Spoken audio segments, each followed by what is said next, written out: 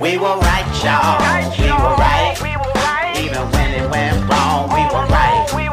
We was right, y'all. We were right. So say the name. Say the name. We were right, y'all. We were right. Even when it went wrong, we were right. We were right, y'all. We were right. So say the name. Say the name. Say the name.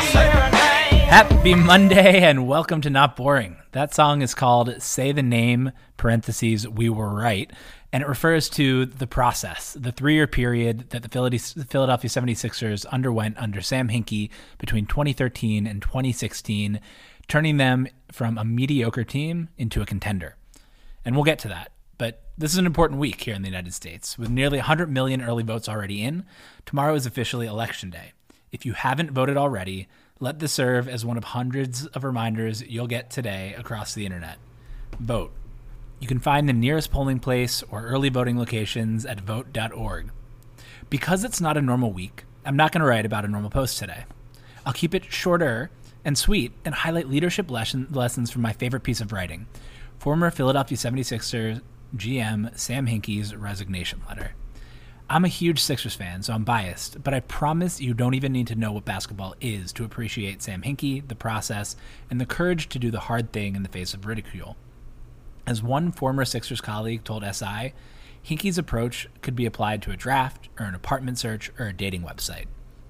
I've been wanting to write about the letter for a while, and this week is right for 2 reasons. First, last week, the Sixers hired former Rockets GM Daryl Morey to become their president of basketball operations. Morey made waves last year when he tweeted in solidarity with the Hong Kong protesters, but for our purposes, what's relevant is that Hinkie was Morey's protege in Houston before he joined the Sixers. As ESPN's Pablo Torre put it, the Philadelphia 76ers kind of just hired their ex-wife's older sister. With Morey and new coach Doc Rivers, the post-process era is officially over, and it's a great time to revisit the process. Second, tomorrow, the United States is electing a hopefully new president. It's a good time to reflect on what makes a good leader, and Hinkie's stoicism and peaceful transition out of the Sixers organization is an example that I hope Trump follows. Of course, I abhor Trump because I think he's morally bankrupt and is willing to destroy democracy for personal gain. But even if you're willing to accept his personal flaws, he's also an inexcusably short-term thinker, constantly trading what's popular with his supporters today, even for what's in their best interest tomorrow. He's the opposite of Sam Hinkie. No complex organization can survive a leader incapable of recognizing the long-term implications of their actions, including the United States. Vote. All right, let's get to it. Trust the process. For 1,062 painful and glorious days between May 10th, 2013 and April 6th, 2016, my hometown, Philadelphia, transformed. Known as the type of people who booed Santa Claus, Philly fans started talking about such highbrow concepts as undervalued assets, probabilities, and compounding. Always the heart of pro sports, Philly became the brain. The reason? Sam Hinkie and the process. In 2 ways to predict the future, I compared 2 different types of leaders, world builders and shot callers. Shot callers attack big, obvious markets and use brute force and big budgets to win. Shot callers are like athletes. Joe Namath guaranteed a Super Bowl victory, Babe Ruth literally called his shot, and the Yankees spend their way into contention every year. In the business world, Quibi was a shot caller. It thought it could use a $1.75 billion war chest to storm in and own mobile video. It was wrong.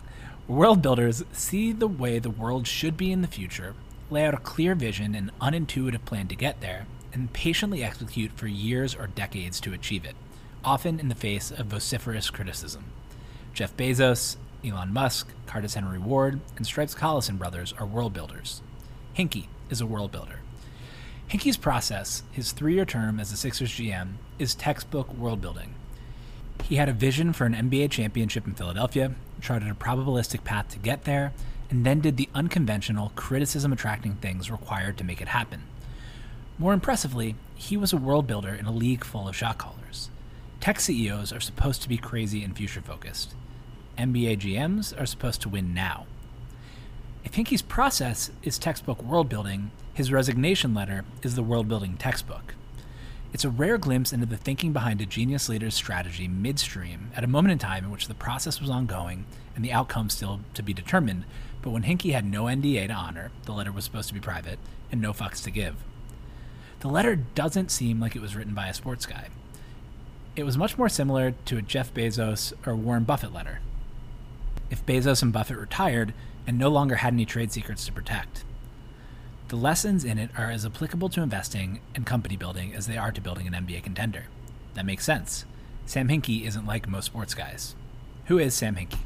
Sam Hinkie sits at the center of my personal interest Venn diagram: Philly sports, tech, and investing. Hinkie's path isn't like most NBA GMs. He didn't play pro ball or even college. He didn't work his way up through the ranks. He wasn't a traditional, quote, basketball guy.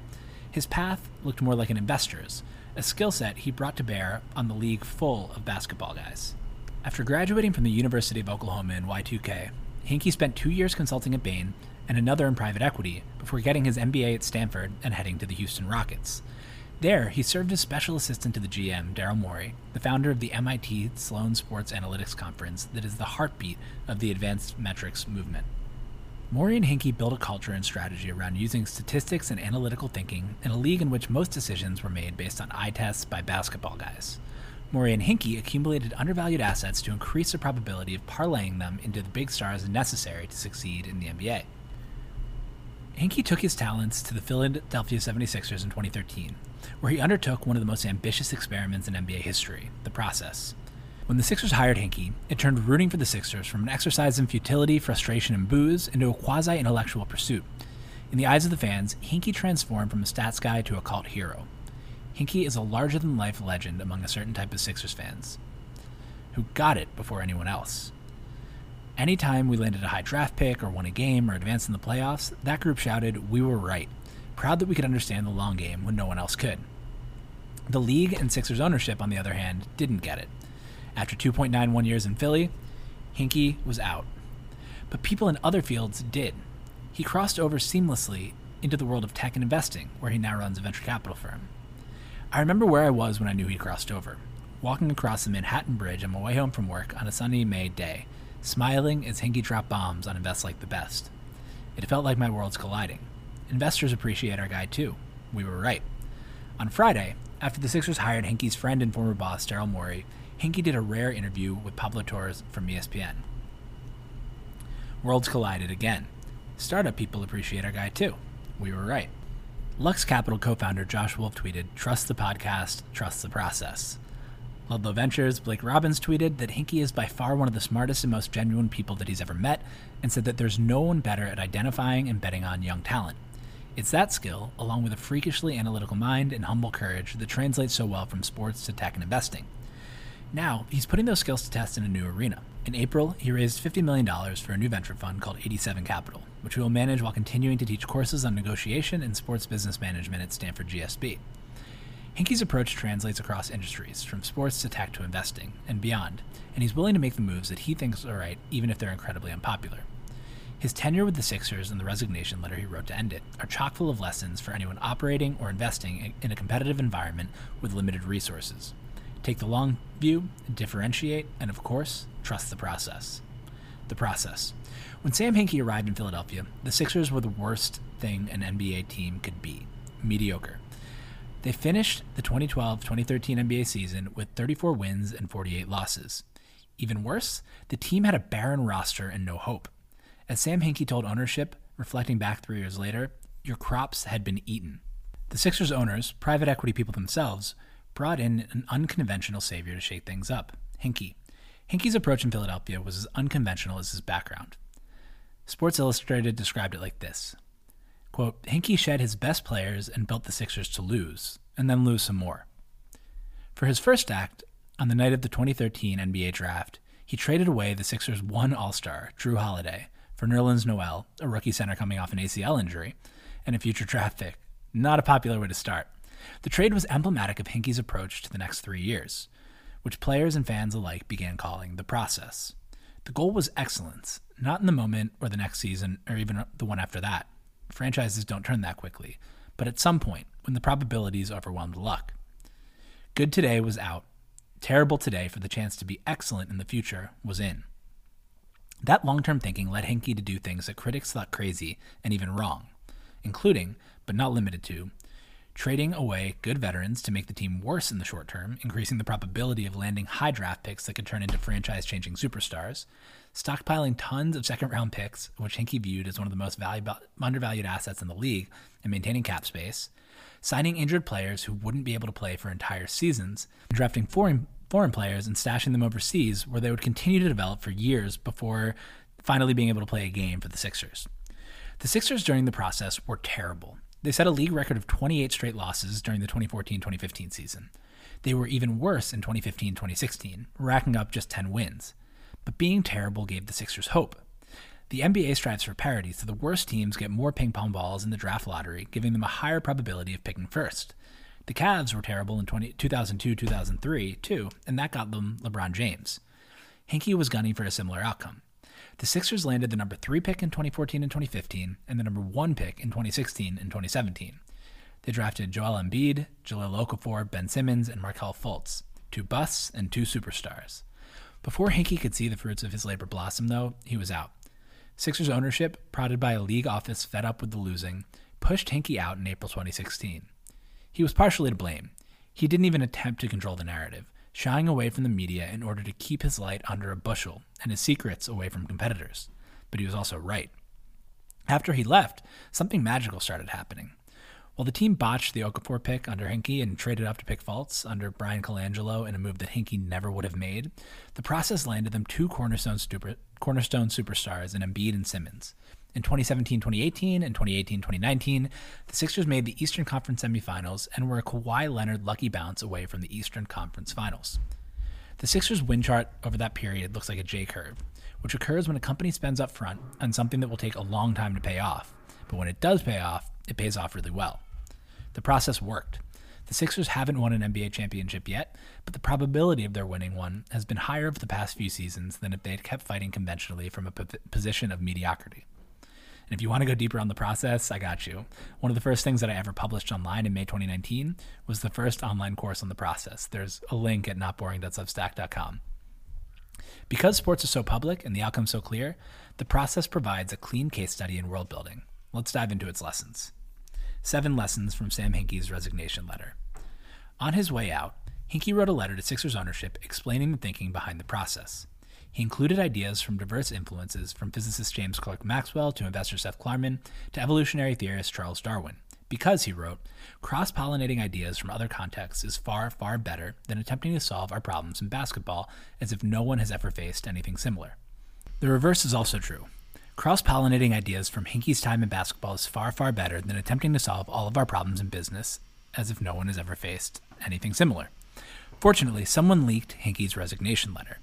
Here are my 7 favorite lessons from the letter and 6 quick hits from more recent interviews with Hinkie. 1. Take the longest view in the room. Taking the longest view in the room means acquiring underpriced assets and building underappreciated capabilities today, knowing that they'll pay off far in the future, when it's too late for everyone else to catch up. It's the most important lesson because the long view unlocks all of the other moves we'll discuss.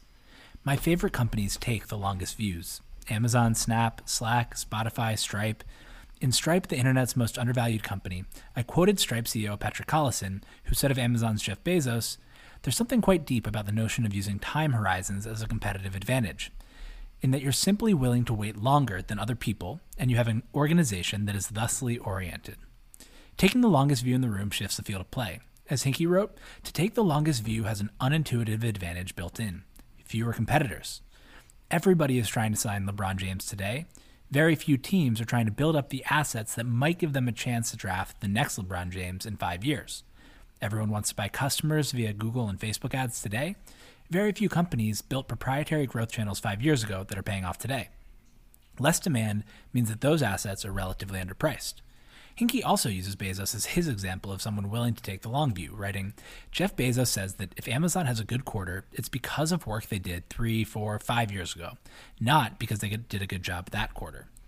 Taking the longest view in the room is also just mathematically advantageous. In his book, The Psychology of Money, Morgan Housel illustrates the power of time as clearly as I've ever seen.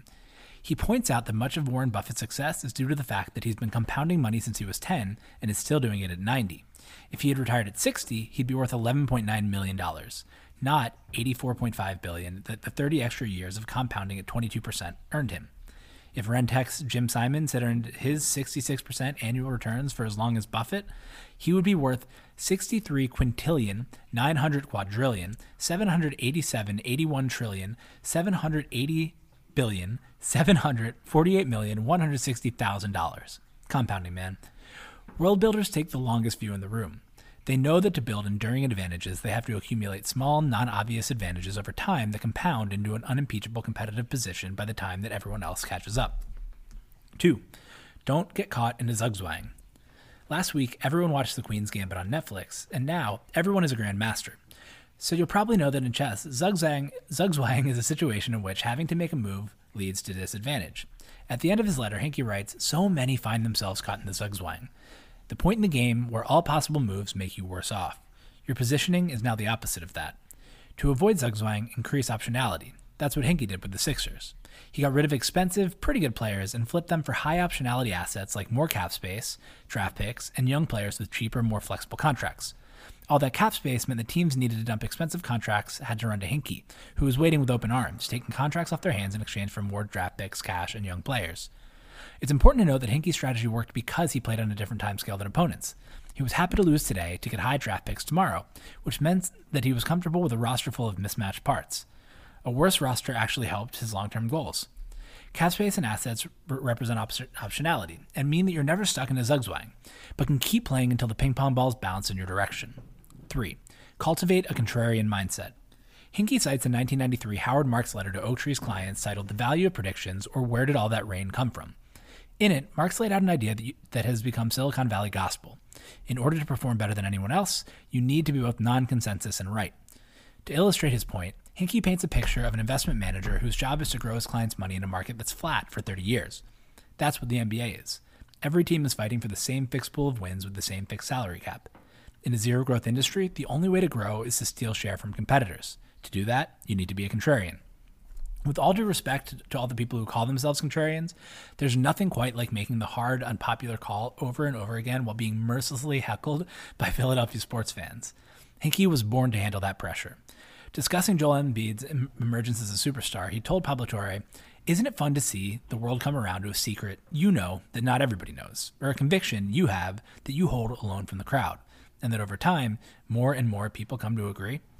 By taking the longest view in the room and holding contrarian beliefs, Hinkie both secured a high enough draft pick to draft Embiid and had the courage to draft him despite a navicular bone stress fracture that scared other teams away. Now, the Sixers have a rare superstar who will hopefully one day get in shape and lead the team to a championship. 4. Build an intellectually humble organization.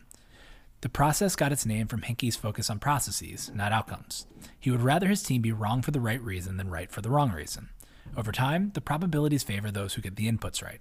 It's easy to get high on yourself when things go right. A big PR hit generates a ton of signups, everyone on Twitter is buzzing about your product, an enterprise client commits to $1 million contract as long as you change a few things in the product. But world builders, those focused on big, crazy long-term vision and the millions of small steps that it takes to get there, need to focus on getting the processes and the inputs right. To do that requires the intellectual humility to understand if your early successes are repeatable and why, and to adjust if not, even if things seem like they're going well. To build an intellectually humble organization, the Sixers hired aggressively for people with humility about what's knowable and what they know. They encouraged a few specific characteristics and actions among the staff. 1. Be curious, not critical. 2. Ask questions until you understand something truly. 3. Don't be afraid to ask the obvious questions that everyone seems to know the answers to. And 4. Be willing to say, I don't know. To make sure that your thinking is sharp and that you're right instead of lucky, Hinkie advocates keeping a decision journal. He says, keep score, use a decision journal. Write in your own words what you think will happen and why before a decision. Refer back to it later. See if you were right and for the right reasons. Reading your own past reasoning in your own words, in your own handwriting, time after time, causes the tides of humility to gather at your feet. Checking your reasoning is hugely important for world-building organizations and for investors. Being right for the wrong reasons leads to overconfidence, and bigger bets based on the same faulty reasoning can lead to ruin. 5. Tolerate uncertainty. Hinkie is a self-proclaimed Bayesian, referring to a theory in statistics in which you start with an estimated probability of a certain outcome and then keep updating based on new information. When you hear people on podcasts talking about updating their priors, this is where it comes from. In any organization that deals with complex decisions, from an MBA team to a startup, Uncertainties are savage. You need to find a way to get comfortable with the range of outcomes. That means moving from the three settings that Amos Tversky said most people have when dealing with probabilities: gonna happen, not gonna happen, and maybe, to the better defined numerical probabilities that they use in the Hinkie household. Because most people can't tolerate uncertainty, they simplify by treating low probability things as impossible. That shuts those options off and decreases optionality. Instead, according to Hinkie, they should apply a numerical probability to an outcome and update as more information becomes available. He said this goes from academic sounding to life-altering in basketball team building, though. Looking at a player with an estimated 10 to 20% chance of being a star over the next 3 or 4 years can't be written to zero. That's about as high as its odds ever get. The name of the game, then, is shrinking the gap between the 10 and 20% and then accumulating as many assets with as high probability as possible. This is why Hinkie hoarded draft picks instead of trading them all away for one-star player. 5 players with a 10% chance of becoming a star is better than 1 player with a 30% chance. This is the same reason I'm such a huge fan of Tencent's approach, investing in a portfolio of promising companies instead of trying to build everything in-house, and why I think Reliant should follow suit. It's also why great early-stage venture funds can generate outsized returns despite the fact that 80 to 90% of their investments will fail. If investors wrote everything with a 10 to 20% chance of success off as impossible, nothing would get funded, and the huge winners would never get a chance. 6. Maintain a healthy respect for tradition. Hinkie caught a lot of flack during his tenure for getting lost in spreadsheets, not actually watching basketball, to which he responded, maybe someday the information teams have at their disposal won't require scouring the globe watching talented players and teams. That day has not arrived, and my Marriott rewards points prove it all from the courtyards I sleep in from November to March.